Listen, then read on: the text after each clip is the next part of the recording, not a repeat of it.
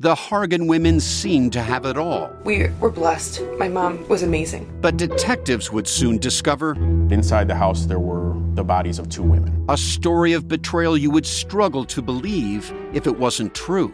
I am just praying to God, this is a sick joke. From 48 Hours, this is Blood is Thicker, the Hargan Family Killings. Listen to Blood is Thicker, the Hargan Family Killings, wherever you get your podcasts. Hear that? It's the sound of someone whacking the ground with a rake. Specifically, they're beating around the bush, which we've done enough of in this ad too, so let's get right to it. The new Moneymaker scratch-off from the Ohio Lottery doesn't beat around the bush. Money Maker. Play the game and you could win money, up to $2 million. With more than $88 million in prizes, ranging from $50 to $500, Moneymaker cuts right to the cash. Lottery players are subject to Ohio laws and commission regulations. Play responsibly. Imagine this. A grown woman disappearing while walking outdoors in broad daylight. Fair enough, right? We've seen that happen before. But in this case, the time span it could have happened where nobody was paying attention was only about 1 to 2 minutes, and the stretch of distance she was walking was just a couple hundred feet. It's not likely, but it's not impossible either. Stranger things have happened, and it happened to Jeanette. This is a story that defies all laws of probability. It's a story riddled with contradictions, conflicting statements, and timelines. Point blank, you have nothing to do with this. I have nothing to do with this. You didn't take her? I have no idea about any of this. I have nothing. I've never seen her before. I had no idea.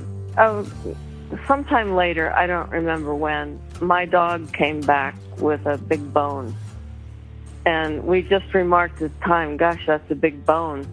And he carried it around for a while. Do you know what happened to that bone? No. We didn't think about the woman until we came down and he had already relinquished the bone somewhere. Do I believe in Bigfoot? Yes. Have I seen them? Yes. So I know they're real. Absolutely are real. I'll challenge you to something. Do a homework on missing persons from national parks. How many come up missing every year out of national parks in the United States? It's going to astound you what you're going to find out. Hello, and welcome to Season 1 of my new podcast. I'm Octavia McHenry, and this is Labyrinth, a true crime podcast brought to you by Casefile Presents.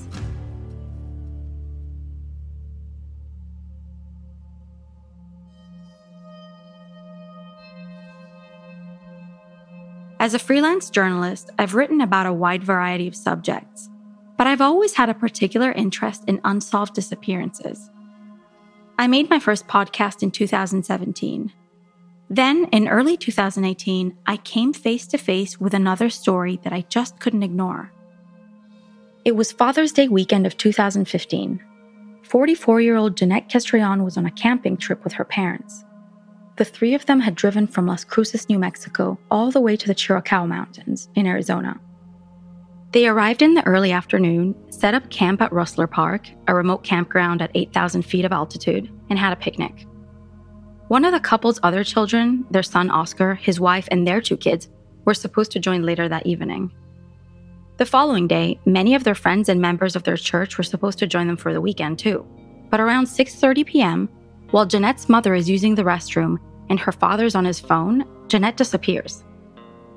The time frame given is 1 to 2 minutes. Nobody ever saw Jeanette alive again. What's particularly puzzling is that Jeanette couldn't move fast on her own.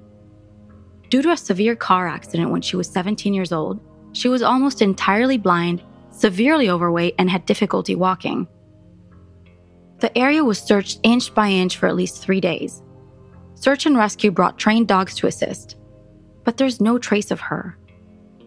According to the dog handlers, the behavior of the dogs seemed to indicate that Jeanette got into a vehicle and was removed from the area. This story didn't make any headlines. It's little known to the public. The only reason I know about it is purely coincidental. I only learned about it because 2 years ago, the editor of a German travel magazine sent me to a remote town in southeast Arizona to write a story about its beautiful starry skies. Portal, that's the name of the town, is located in an uncontaminated stretch of the Sonoran Desert.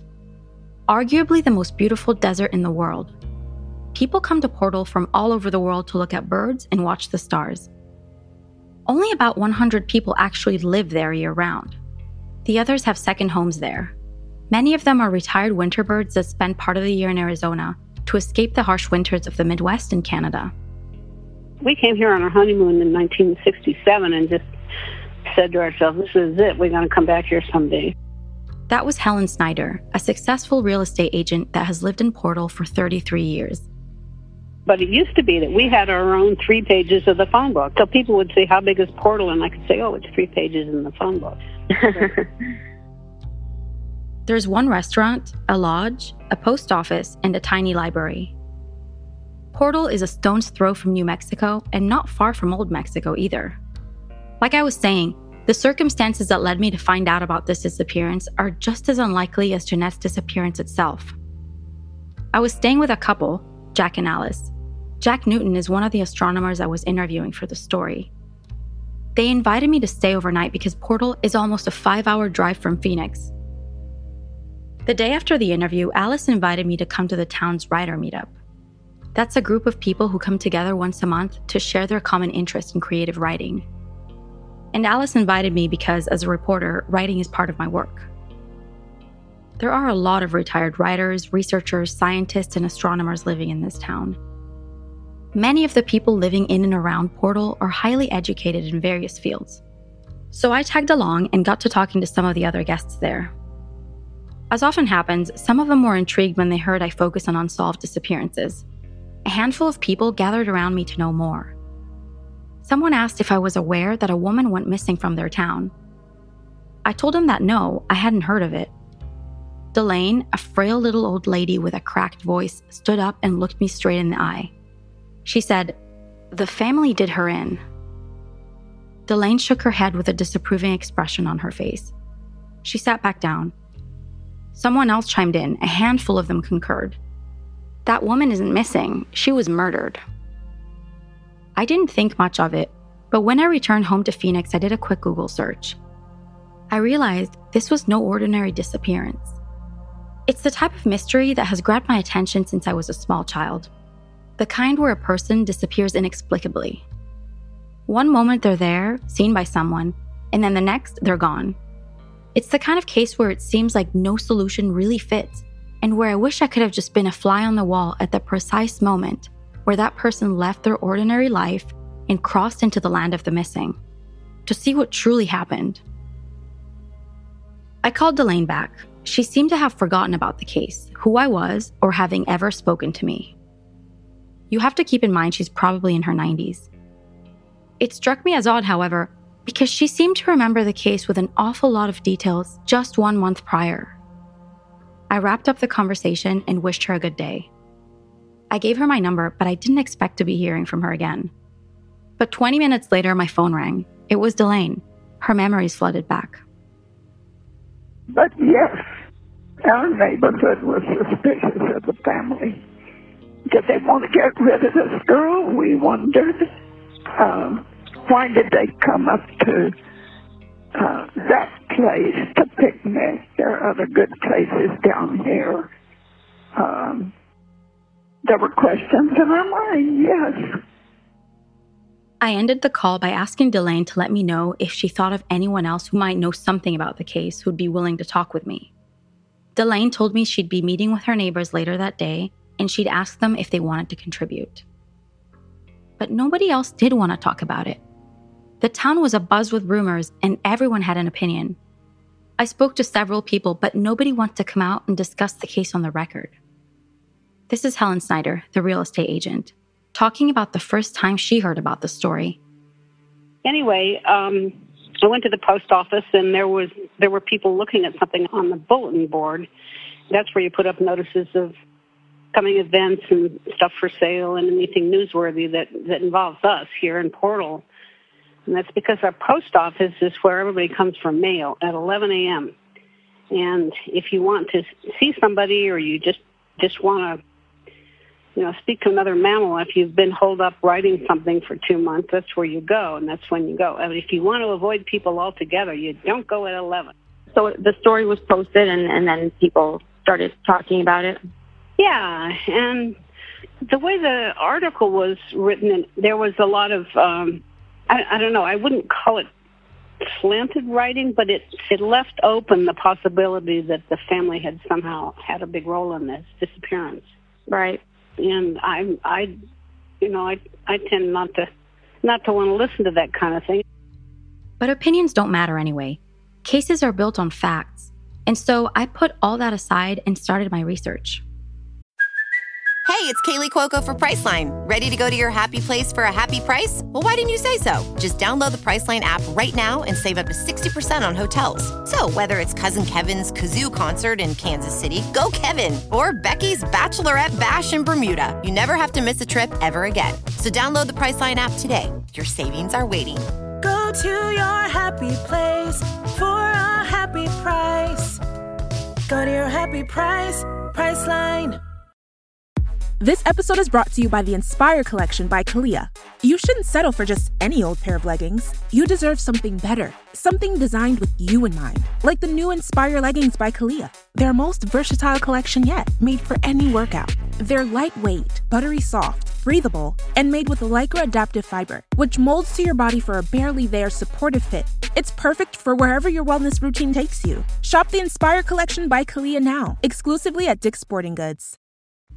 2 months later, I went back to Southeast Arizona to meet with Detective Juan Hoke from Cochise County Sheriff's Office, Detective Sergeant Tal Parker, and Search and Rescue Coordinator Sergeant David Noland. Here's more reports down in here of my stuff. Search warrants, things of that nature. I did check some cell towers right here. Here's the paperwork on that. Digital audio recording of the interview with him? Can I request that? Yeah, you sure can. Yep. Because we're hoping that something that you come up will help us in this investigation. Maybe it'll jar somebody's mind or, Yeah. They shared their case file with me and were gracious enough to take me up to the campground where it all happened on more than one occasion. We talked for hours back at their offices, and then countless times over the phone. Even they don't always see eye to eye. The case agent, Detective Hoke, for instance, always believed Jeanette's parents were telling the truth, while others don't agree. Most people that I have talked to in this case will say this family's responsible for this because we can't come up with anything else. I think that somebody picked her up and I think have either are still using her as company, however you want to. The mind can go 100 ways with that.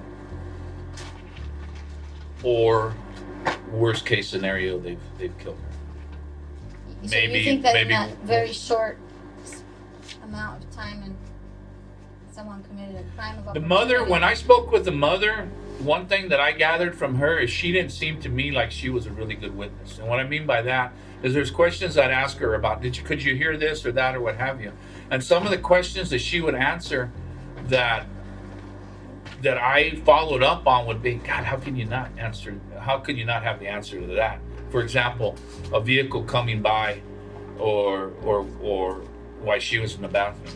She says she can't recall anything like that. Where I know for a fact, you can hear it plain as day. What do you think? I mean, we found absolutely no evidence of her even being there. Exactly. I mean, zero, nothing. Exactly. There are certain aspects of the case they openly disagree about, and at times, our conversation got heated. What do you mean exactly? But see, now you're contradicting yourself. Yes, that's right. No, I'm not. He said evidence. What I'm saying is, okay, let me I believe the family. We found absolutely nothing to prove that she was even in that damn park. So what makes you think, if you believe that too, then what makes you think that they're telling the truth? This is going to sound ridiculous what I'm going to tell you, but it's what I'm going with. 31 years of being a police officer and an interviewing mom and dad and being a grandpa and being a father of 5 children. The look that I got and the story that I got from mom and dad just doesn't strike me as them not telling me the truth about taking her there. While Detective Hoke has a good feeling about Jeanette's parents, there's one of her brothers, Oscar, that he felt might not have been truthful. I point out to him that if Oscar's lying, it would mean her parents are as well. because according to them, Oscar wasn't there when Jeanette disappeared. I'm just saying, you got to think of everything possible. What are all the possibilities? Where are we at with this? What do you know? I honestly think something happened between Deming and Road Forks. Mm-hmm. An accident. I don't think it's a murder. I think they're driving along. Dad has to slam on the brakes or some crap, and she. If it'd been an accident, they would have just said so. Why hide it? Exactly. Well, yeah. Why? I don't know why. It would have had to be maybe someone hurt her. They didn't mean to kill her. Right. But something happened. They didn't mean to kill her. But she died. She died, and they come up with this elaborate freaking BS story. And all these things that you're saying right now, they cover the track. These kinds of possibilities that you're talking about, we've literally probably thrown hundreds of these possibilities out. Oh, yeah. I just gave you one that I was thinking with Oscar, because out of everybody in this investigation, the one that strikes me odd is Oscar. He's the only one out of this whole family that strikes me odd. And so, between these early conversations and how I heard about the case in the first place, I went into it thinking that someone must have been lying. I went into it convinced that it was homicide. After all, everyone else did too. And I was aware that there was a possibility that the family was involved. Besides, it's well documented that most of the time, homicides are committed by someone we know. In particular, by someone very close to the victim, especially when the victim is a female. An extensive study on domestic violence-related murder shows that in homicides where the relationship between the victim and the offender could be identified, 93% of female victims were murdered by a male they knew. And in 2016, 13 times as many women were killed by men they knew as opposed to complete strangers. Compared to a man, a woman is far more likely to be killed by a spouse or a family member. And crimes committed by complete strangers are extremely rare. They happen, and the true crime genre focuses heavily on that fringe, but they're rare. Contrary to popular fantasy, grown women aren't typically randomly snatched by a stranger. And this is why the family is always the first to be scrutinized in a suspicious missing person investigation. And then I met Jeanette's family. And they were warm and kind and transparent. And things got more complicated and more confusing for me. So I consulted criminal behavioral analyst Laura Richards of the podcast Real Crime Profile. So it's never one thing in a case. It's a cumulative of where the red flags reside. And human error does happen, but this is almost the perfect storm. And when you get a perfect storm scenario, I'm always very intrigued by that. You will hear from her later on in this series. Also, the research into Jeanette's mysterious disappearance led me to find out about other people that disappeared without a trace, from nearby where Jeanette was last seen, and right around the same time. More about them later on. So, welcome to our world with this case, and if you can give us any help, we can't even begin to tell you how much we'd appreciate that. And I think there's something there that we're just not seeing, and that others aren't seeing either. Because everybody now to this point in this case is just grasping. I'm going to dissect this case, but before I do so, I'm going to jump back to 1988, because what happened back then is very important to the rest of the story. Next time on The Labyrinth. She had this curiosity about her. She was just so hungry to absorb new experiences and new things. She's a difficult person to care for.